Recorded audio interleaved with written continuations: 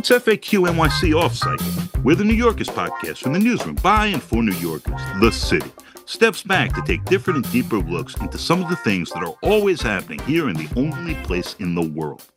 I'm Harry Siegel, our executive producer, and in this episode, you'll be hearing from guest host Richard Kim, editor-in-chief of The City and previously the executive editor of The Nation, where he worked with both its features editor, Wright, who's now a journalist at WNYC, and host of Season 3 of its Blindspot podcast, the season being called The Plague in the Shadows. That's a 6-part deep dive, along with lead reporter and Nation deputy editor Lizzy Ratner, into the early years of the HIV/AIDS epidemic, focused on overlooked populations including intravenous drug users, incarcerated people, and the pediatric patients and staff at Harlem Hospital. Blindspot, Richard was telling me, emerged in part from a story idea that began at The Nation, and in some sense on Hart Island, New York's potter's field for unknown, unclaimed, or indigent people. Let's jump right in.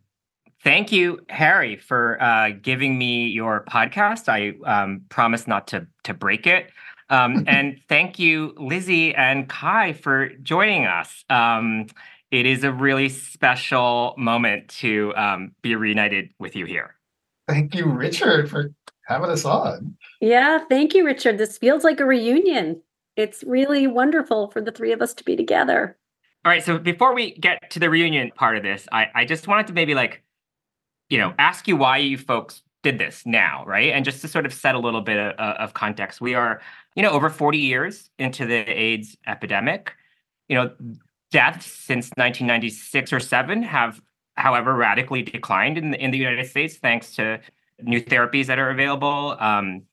Transmission here in the U.S. has dropped dramatically and continues to drop as PrEP. That's pre-exposure prophylaxis, a pill you can take to help prevent the spread of AIDS. That's contributed to the drop of transmission. And I think a lot of people would say, okay, so AIDS may not be over, but it's managed, at least here and in other wealthy nations. What do you say to that, and why, given that, should we go and look back at this history now? Well, there is a very particular set of inquiry that started with Lizzy that was our provocation, and I'll let Lizzy talk about that. But the bigger picture of what you're asking about there, Richard, is I'd say a couple things. One, all that progress is wonderful. This is far from an epidemic that's over. So HIV is a roadmap of inequity in the United States. It has been since it showed up, and it remains so today. And if you look at what remains of the epidemic today, it is a perfect map of the inequity today. It's concentrated in the South amongst poor people of color, poor Black women, and young Black gay men, and people who have access to the healthcare system. Yeah, HIV is in the background, and people who don't, it is not. And that reality was true in 1981, and it's true in 2024. And so part of what we're doing is reminding us of that. I like to say, and maybe I'm overstating it, but science has done its job on HIV and AIDS. There's not much less science to do. There's a pill. If everybody in the world who is HIV positive had access to that pill, there would never be another HIV infection, and there would never be another HIV death. But everybody in the world doesn't have access to that pill. And we can see the people who don't have access to it reflect a lot of things that those people don't have access to. So that's the why of the big picture. But also, Lizzy just had a bunch of questions. So Lizzy, to those questions, I think we were in a different office many years ago. I mean, could it have been 10 years ago or so? So I have a weirdly obsessive memory for dates, and I want to say it was late 2017 or maybe January 2018. Okay. So something like that. So, I guess that is pushing 6 years ago. All right. So a long time ago, I remember you coming into my office and talking about SCB1. Who is SCB1? Yeah, I remember that moment well because it changed so much for me. So SCB1 stands for Special Case Baby 1. And Special Case Baby One is a child who is buried on Hart Island. Hart Island, as Harry mentioned in the opening, is New York City's Potter's Field. It's public cemetery where the unclaimed, the unidentified, sometimes the indigent are buried. And it turns out it's this giant cemetery off the coast of the Bronx. As many as 1 million people were buried there. And all the graves on the island are pretty much mass graves. But in around 2009, I found out about this one grave that was alleged at the time to be the only grave where a single person was buried. We know that's not the case now, but at the time, that is what I had heard. And I had heard that this grave had this unusual marker that says SC-B1, which stands for Special Case Baby One, and that designation in turn stood for, or sort of was the marker letting people know that this was the grave of the first child to have died of AIDS in New York City. That was sort of the legend that had grown up around this child. Do you know what year that was?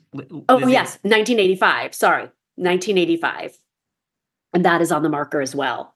And when I found out about this child, it blew my mind a little bit. For one thing, I had heard about Ryan White, the absolutely heroic child, teenager who in 1985 was diagnosed, or in 84 was diagnosed with HIV, and then was kicked out of school, basically, not allowed to attend because of his status. And he fought it, and he was valiant, and he died in 1990. But that was pretty much the only child I think I'd heard of who had HIV. In my mind, it was a disease that had absolutely decimated communities of gay men. But the idea that it had killed other children or other people, that I didn't so much know. And so I was curious, wait, this child died and was buried on Hart Island. I grew up in New York City. I was alive in 1985. How come I didn't hear about this? Who is this kid? What was going on? And since I knew that Hart Island was a place that was often where people who had been cast to the margins of society were then sort of once again cast to the margins in burial, I thought, okay, the story of this child must be pretty heavy.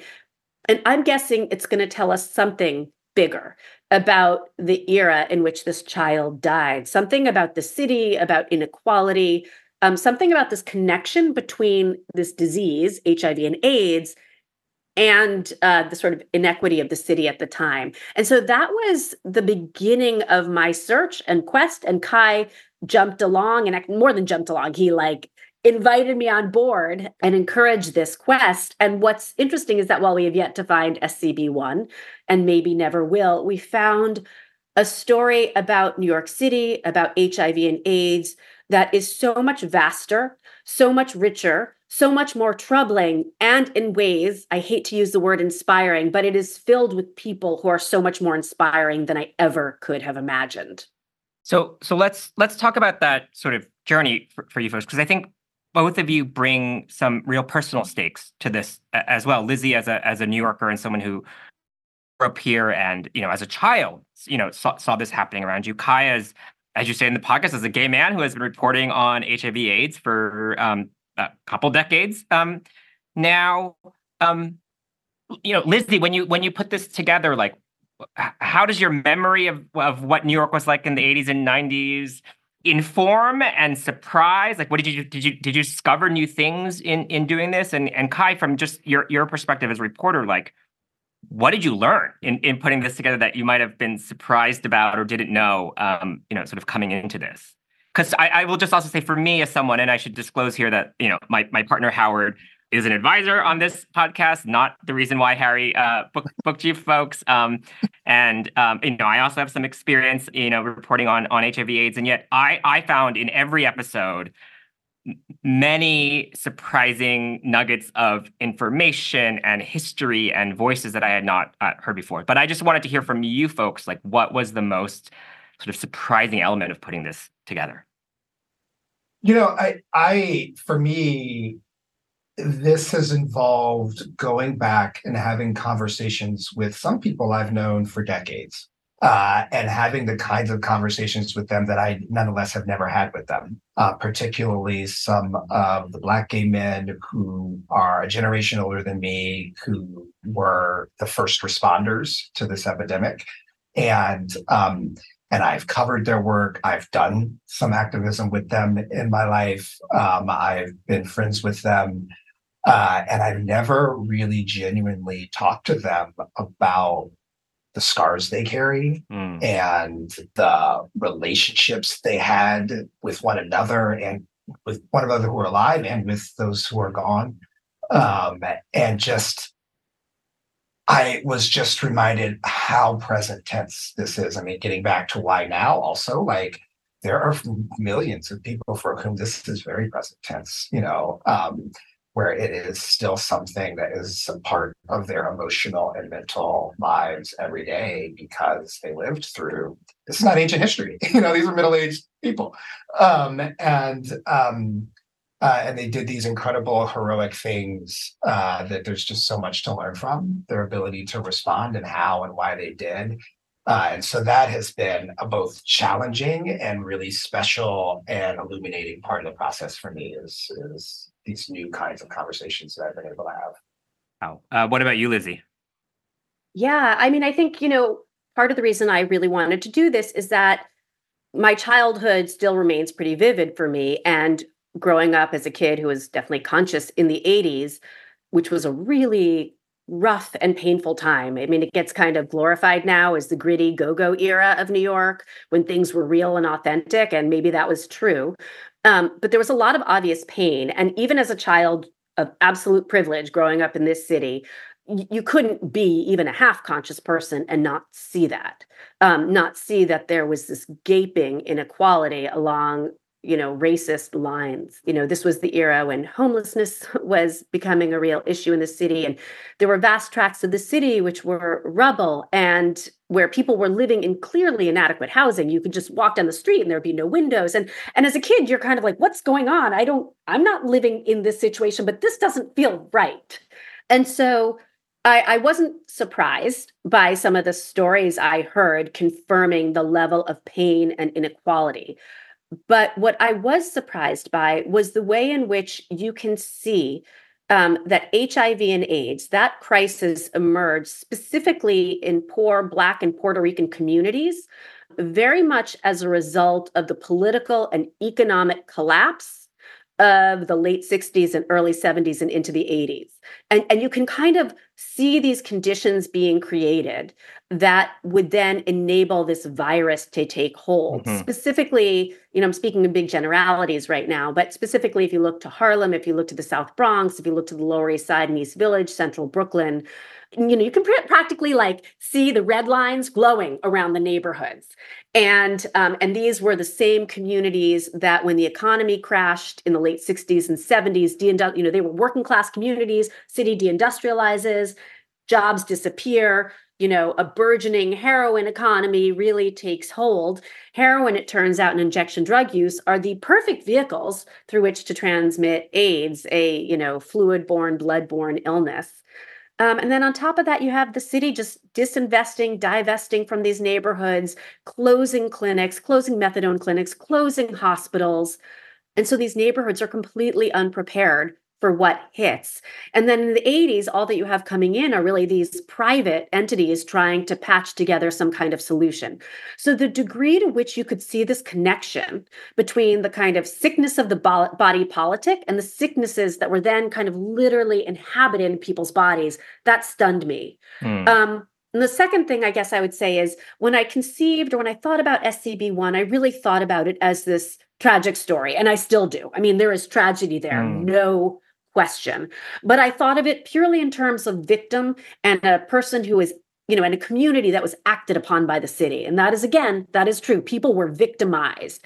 But what surprised me was the degree to which you had individual people and sometimes communities and community groups stepping into the void created by the government, left by the government, and saying, no, we are not going to be left out. We are not going to be let to die. Okay, we're being neglected, but we are going to do whatever we can within our power to make sure that people live, to make sure they get treatment.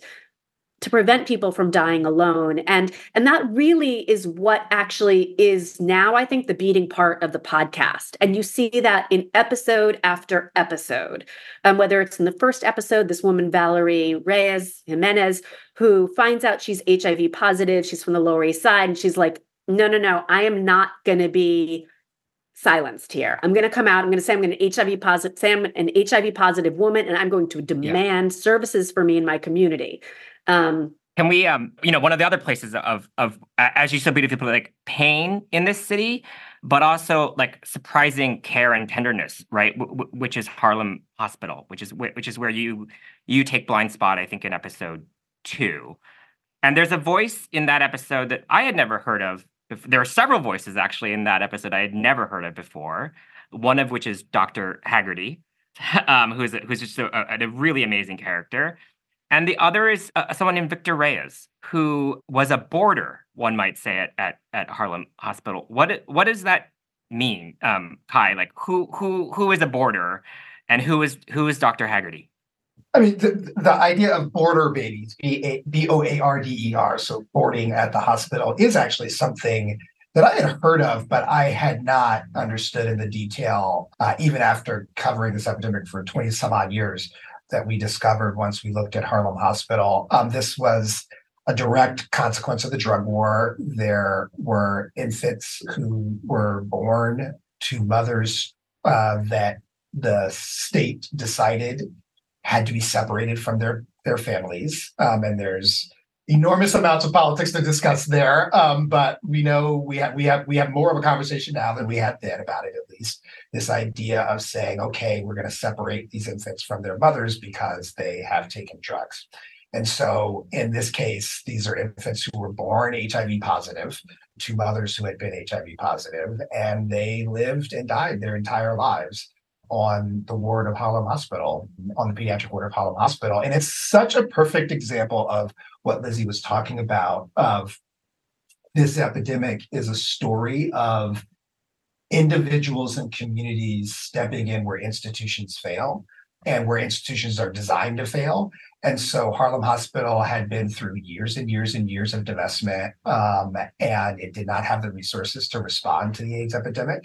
And so the nurses on that ward, under the leadership of Dr. Haggerty, who was in charge of that ward, they literally just created a home for these infants, And for me, one of the things, one of my learnings, and it's very useful for me at this time in our history, is like what is radical interaction? Like what is a radical investment of my time? What is a radical way to engage politically?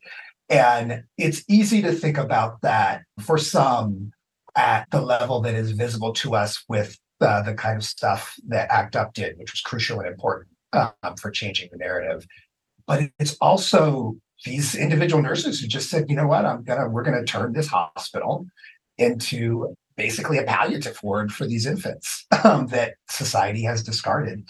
And we're just not gonna let them be discarded, and we'll just make that our contribution to history. And it's just such an inspiring, for me at this point in life, an inspiring way to think about how I might be able to live differently than I have lived.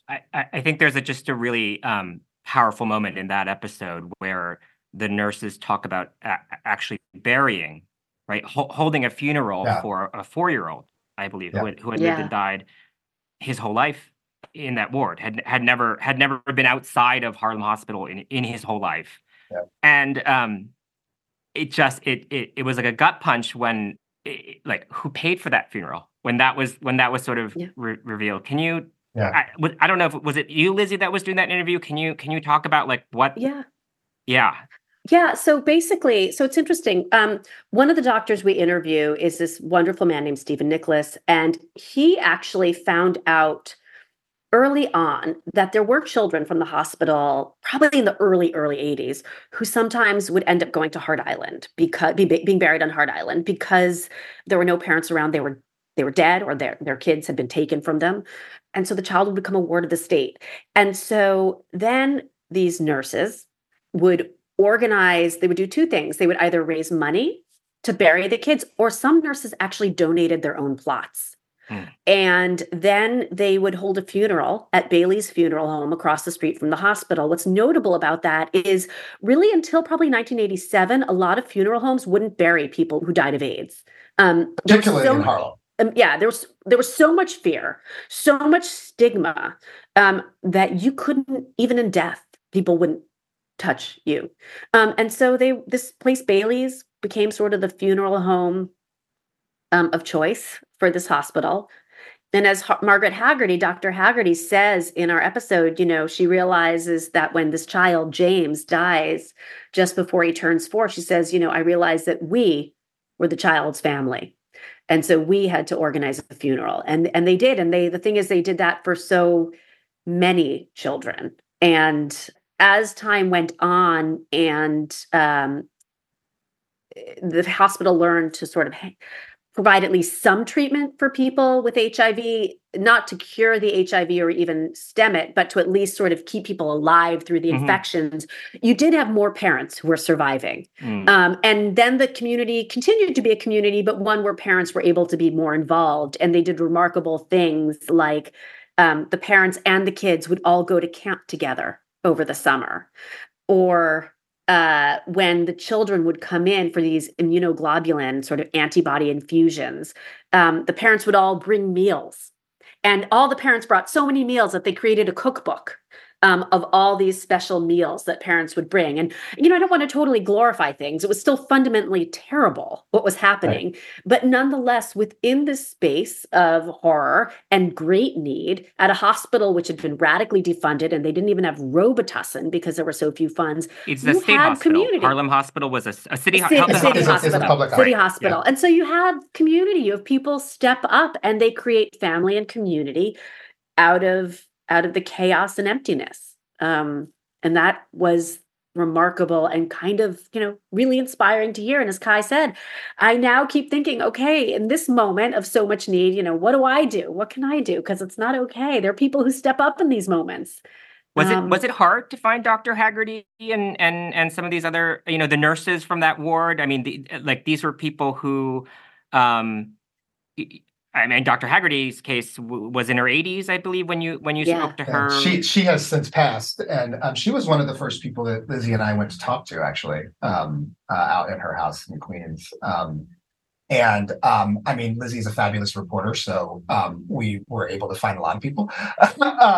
But I think what is most notable, I don't know if you'd speak for yourself on this, Lizzy, but I think what was most notable was less finding them than when we would find them. Really to a person, it was like you'd poke them and it was just, you had opened a floodgate. And this is getting back to where it's just so present tense for so many people still that lived this history. They were like, oh, no one has asked me this, one. And 2, let me tell you everything in great detail. Because it really felt like we were talking to people who were talking about things that happened yesterday. And I'd say, pretty much to a person, everyone cried, which was actually kind of horrible, to witness, because at least for me, I went in as a reporter being fascinated and thinking there was something meaningful to explore. But as Kaya said so eloquently throughout this was real for people. It is real.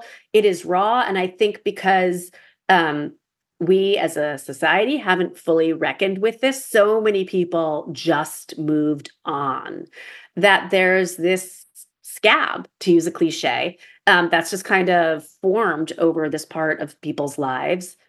But the wound is deep. The wound is still really deep. And people went through a lot of trauma. And unnamed and uncelebrated. That's the thing. There's a lot of this epidemic's history that has not been told. But particularly the stories that we're telling here and the communities that we're talking to here, these are things that just people never ask them to say, hey, we think about, I've had a lot of conversations about comparisons to COVID.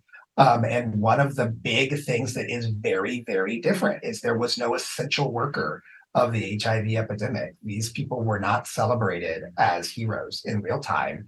They were actually treated as pariahs, and they did the work anyway. And I think something else that comes across is that, especially in that first wave, in the first years of the early 80s, they were not trained for. No. I mean, I think repeatedly the healthcare worker. I mean, later generations, you have them people who become HIV specialists. They enter that vocation on purpose and go through med school or nursing school with that in mind. I think there's a pediatrician in the podcast that says, like, I didn't come here to take care of dying children. Like, that is not a thing that I want to do. And yet, there he was on the 17th floor of Harlem Hospital doing that for years, right? Yeah, he stayed his whole life, 25, or his whole professional life, and interestingly returned during COVID as a volunteer worker. So we've talked to a number of doctors whose professional lives have been bookended by these two epidemics or pandemics. Well, let's talk about one of the doctors whose life has also been bookended by this, and who I imagine was not a difficult person to track down at all. Which is Dr. Tony Fauci, who many years before he became, one of our leading doctors about COVID and talking about COVID, had his start in public health, working on HIV/AIDS. Can you just briefly describe his role? And then I have a very specific question about like your interaction with him, which I found compelling. Let me put it that way. So he's he was of course the head of NIH. He was one of the first scientists to respond to HIV as a consequence. He has been on the front line since the beginning. He's been debating what went right and wrong since the beginning as a consequence. I think Lizzy and I think on the team in general, we actually we don't have consensus on what we think about what Tony Fauci told us. Oh, all right. Well, let's get into that. Lizzy interviewed Tony Fauci, so now I'm curious to hear what Kai's going to say too. So yeah. Well, so I feel like one of the premises of the podcast, I think you say this very explicitly in episode 1, is like, we are going over this history to see what other decisions might have been made, right? Yeah. Did the epidemic have to look this way? Where were some places where blind spots or willful decisions made the epidemic look the way it does? And you do this sort of gentle, sort of tough exchange with both Dr. Fauci and with Larry Altman, who was the chief medical science reporter at the New York Times at that point, about word choices they made, scientific choices they made that shaped the epidemic as a white gay male, really, disease. So, like, Lizzy, were you satisfied with their answers? How did you find they responded to that kind of line of questioning? Well, it's funny. When I asked Dr. Fauci about the fact that, there were women getting HIV from the very beginning, and we didn't hear much about that. There were Black men and Black women getting HIV from the very beginning, drug users. He was like, oh, I know where you're going with this line of questioning. He was like, immediately jumped on me kindly. I mean, he was really fun to talk to in an interview, I have to say, and very generous with his time. But he sort of tried to like cut me off at the pass there. And, he was sort of like, I don't understand. I saw where this was. I wrote an article early on. And he did, in fact, write an article early on saying that that HIV, which was then, they didn't know about it. So AIDS would be transmitted broadly. And so he was like, I think there was a communications breakdown, with your average doctor all over the country, and they just didn't really see this. And I'm as curious as you are as to what happened. He also said that things were moving really quickly. It took a while to figure out what was happening. He makes an analogy to COVID also. Right, exactly. Like COVID, things evolved very, very rapidly. Right, exactly. And obviously they evolved much more rapidly in COVID because we had almost 40 more years of expertise. Okay, and I totally grant that. And I have sympathy for kind of the fog of early medical war or whatever you want to call it. Nevertheless, I think if you looked at things like the morbidity and mortality weekly report, which is sort of, kind of the in-flight newsletter or something of the CDC. If you went to actual hospitals, talked to doctors, you could see where this was heading. And you actually had, by the mid-late 80s, you had women going to the CDC and saying we're being left out. You had doctors saying women are getting sick and are being left out. And you had the CDC kind of actively refusing to recognize the degree to which people, in addition to gay men and often gay white men, were getting sick. And so I do think there was just a long time misogyny and willed blindness here. And also, I think the fact that many of the women who were getting sick were, in this specific case, were low-income women of color. I think that just didn't matter too much. So I think there was a sort of willful blind spot that we have to acknowledge. But I have sympathy. Do you see it that way also, Kai? Yeah. So the short answer is yes. I think we're talking a matter of degree here in our disagreements. Yeah. I think I have more sympathy for the fog of not knowing what you don't know. Certainly early on, it's inexcusable as long as it took to acknowledge that women were getting AIDS and to change the definition. That's inexcusable. And as Lizzy very well charts in our episode on that subject, I don't think there's anything to debate there at this point. The way in which the early narrative set in that it was only this particular group, not just white gay men in Los Angeles, San Francisco, and New York City, and primarily New York City, like that was a very specific group of human beings that were affected.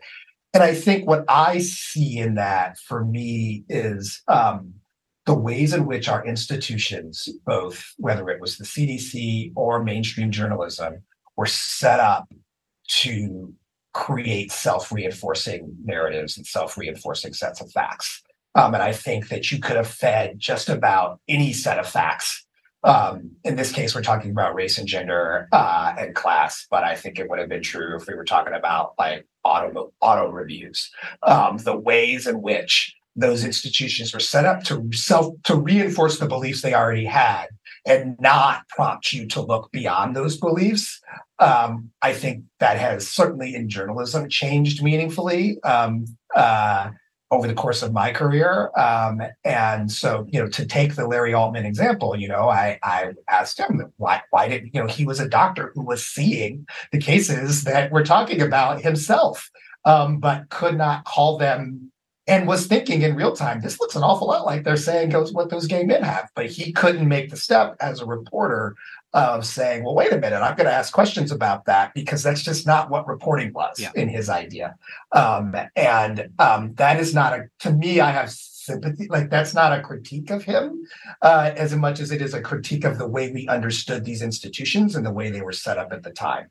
Well, I mean, in many ways, sort of the history you tell is of people forcing themselves into the room, right, where decisions are made, right? And we should note that, like, even at that time in New York, there were no out gay men in city politics, right? Yeah, much less at the New York Times, right? Never mind women, African Americans, like, all of that was not represented in the sort of elite rooms where these decisions were made until your subjects force themselves into that conversation. I want to, ask about one of those like crazy aha moments, right, in the podcast where you talk about in 1 year, there is a 45% spike in the number of women formally diagnosed with AIDS. And, someone might look at that stat and be like, whoa, a lot of women like contracted AIDS that year. That's not what happened. What actually happened there, Lizzy? Yeah, so it's a really good question, and it's going to take a minute to kind of unravel, so bear with me. But as I said, women were really unrecognized, underrecognized by the government and medical establishment as people who were part of the HIV and AIDS crisis. And there are a bunch of reasons for that. But what this meant is that the literal definition of AIDS. So there's HIV, which is the virus, and there's AIDS, which is sort of a syndrome that happens when the virus is really, really advanced, and your immune system begins to collapse and you get really sick. So basically, by the late 1980s, you had women who were being diagnosed with HIV, but AIDS itself, that sort of moment when people got really sick, the definition of what AIDS was, and the symptoms that caused, or that were AIDS, that was predicated entirely, pretty much, on symptoms that were being seen in gay men, and men, really, in male bodies, and also in slightly more affluent people. And so, because women didn't fit the criteria for AIDS, they weren't actually getting diagnosed with AIDS. So they could have HIV, they could be incredibly sick with, say, a bunch of gynecological symptoms like pelvic inflammatory disease and terrible other things, and yet not qualify for an AIDS diagnosis. And that had consequences. And that had serious consequences. It meant that you couldn't qualify for a bunch of government benefits like housing vouchers and unemployment. It meant and housing and things like that. And then that could put women, if they couldn't work, at risk of losing their children. So at the moment, these women are literally dying, and as sick as they could be, they had to worry about health benefits and keeping their children and getting a house and all sorts of things like that. So the consequences were huge. Also, a lot of women just they didn't think they could get this illness because none of all these things they were experiencing, they weren't what they were being told was AIDS.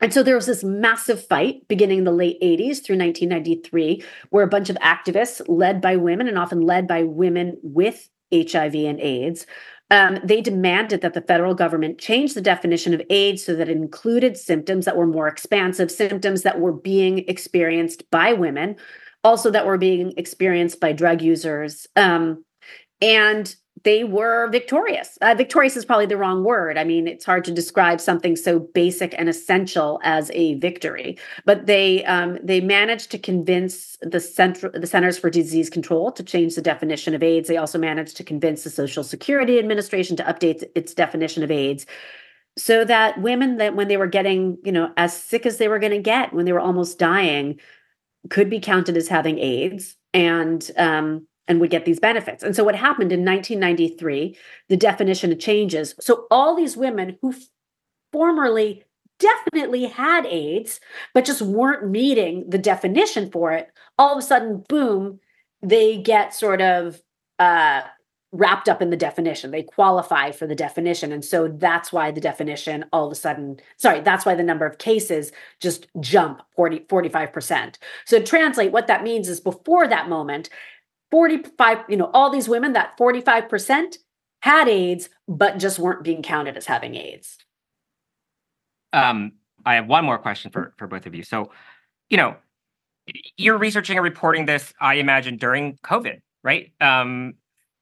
Through that and recording it, in the last few years, and I think as I was also experiencing that pandemic, it struck me that some of this history really informs that moment, and some of the things like we have learned as a city, as a society, as activists have shaped our response. Did you find those resonances too, and what sort of stuck out for you there?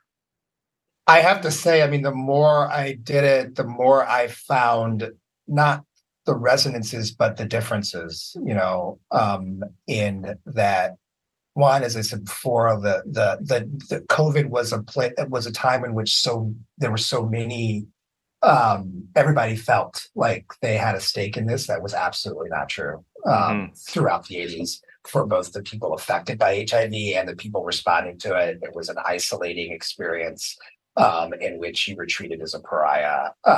No one was banging pots out the window on behalf of anybody with HIV at any point in this epidemic, actually, to this day.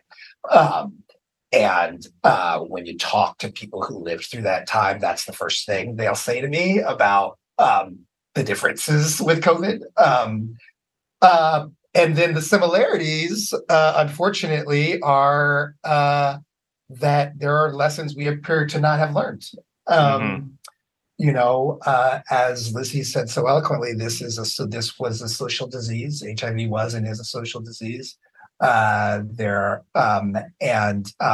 of the inequities that we see in HIV were repeated in COVID. And around race and gender, and who got it and who died from it, and who had access to care and who didn't.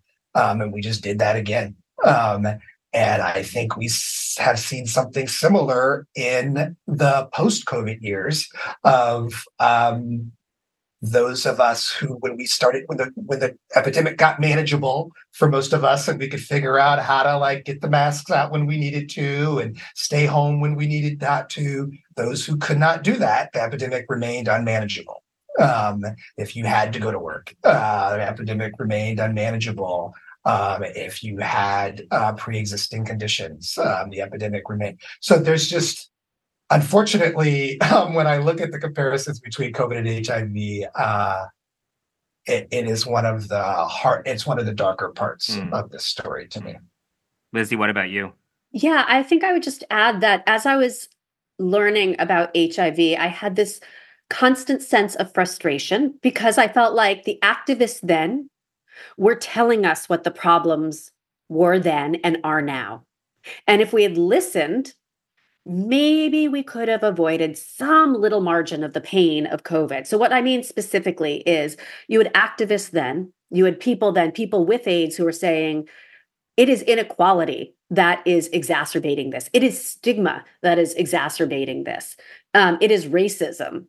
And in fact, into the episode that just went live, which is beautiful, which is really focuses on Harlem and the Black community's response, we hear from this poet, Craig Harris, who storms a public health meeting, the stage at a public health meeting, or not storms, but he sort of claims the stage at public health. Yeah. Okay. Thank you. And he basically says, you all are missing the picture. Racism and heterosexism and classism are all affecting this illness. They are shaping it and they are leaving people out. How dare you? And that was 40 years ago almost. And I feel like if we had paid more attention, whoever we are, we as a community, society, had paid more attention to the lessons of HIV, to the lessons that people were shouting at us, maybe we would have been a little bit more prepared for how COVID would strike with so much inequity. And so I think for me, this period of HIV and AIDS that we focus on is filled with lessons like that, that just keep echoing through the decades, and that I am consistently both horrified by and in awe of the fact that people understood with a sharpness that is mind-blowing what the solutions needed to be, what we needed to see, what we needed to do. And so it's a touchstone for me. I can look back at that moment and say, all right, here's how I should behave in the present. The podcast is called Blindspot, The Plague in the Shadows.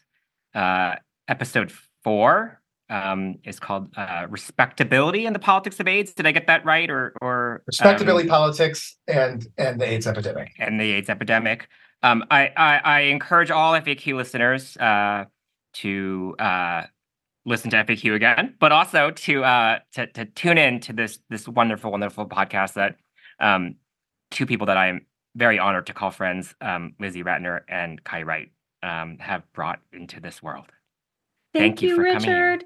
Thank you so much, Richard. It's so great to talk to you. Total pleasure. Thank you. FAQ. FAQ NYC is headquartered at The City, a nonprofit, nonpartisan newsroom dedicated to hard-hitting journalism that serves the people of New York. You can find it all, freely available to everyone, at thecity.nyc. And chip in to support that work if you'd like at thecity.nyc/give. The podcast receives support from P&T Knitwear, an independent bookstore, cafe, and event space on Manhattan's Lower East Side, with a podcast studio that can be freely reserved for community use. And from Bouldering Project Brooklyn, which has world-class bouldering terrain, a heated yoga studio, a fully equipped fitness center, a co-working space, and a dedicated youth climbing room that hosts after-school programming and birthday parties. Go to brooklynboulderingproject.com to find out more. FAQ NYC is an affiliate of the Colin Powell School at CUNY City College, where our co-host, Dr. Christina Greer, is one of the Moynihan Public Scholars Inaugural Fellows. and we're an affiliate of the Flaming Hydra newsletter, a collection of 60 writers and artists, including me, Harry Siegel, delivering a cooperatively owned new newsletter to your inbox that you'll actually want to open. See more and subscribe at flaminghydra.com. Our host this episode was Richard Kim, editor-in-chief of The City. I'm our executive producer, Harry Siegel, and our engineer is Adam Camara. A special thank you to our guests from The Plague in the Shadows, the new season of the Blindspot podcast, Kai Wright of WNYC, and Lizzy Ratner of The Nation. And thank you, listener, for joining us and making it this far. Be kind, be cool, and we'll be back soon with more. Hey, thank you both for a terrific conversation. That was fascinating to be a fly on the wall for. I'm excited to listen to the podcast. Thank you. I'm guilty not having started yet. Kai, I did want to ask you. It's a lot of podcasts, Harry. Oh, Lord. And I don't listen to any of them. Don't tell. But I did want to ask you, Kai, what you thought of Fauci in this conversation, and as you're thinking about the connections between then and now, or more recently, and these two social epidemics. What do I think of Fauci?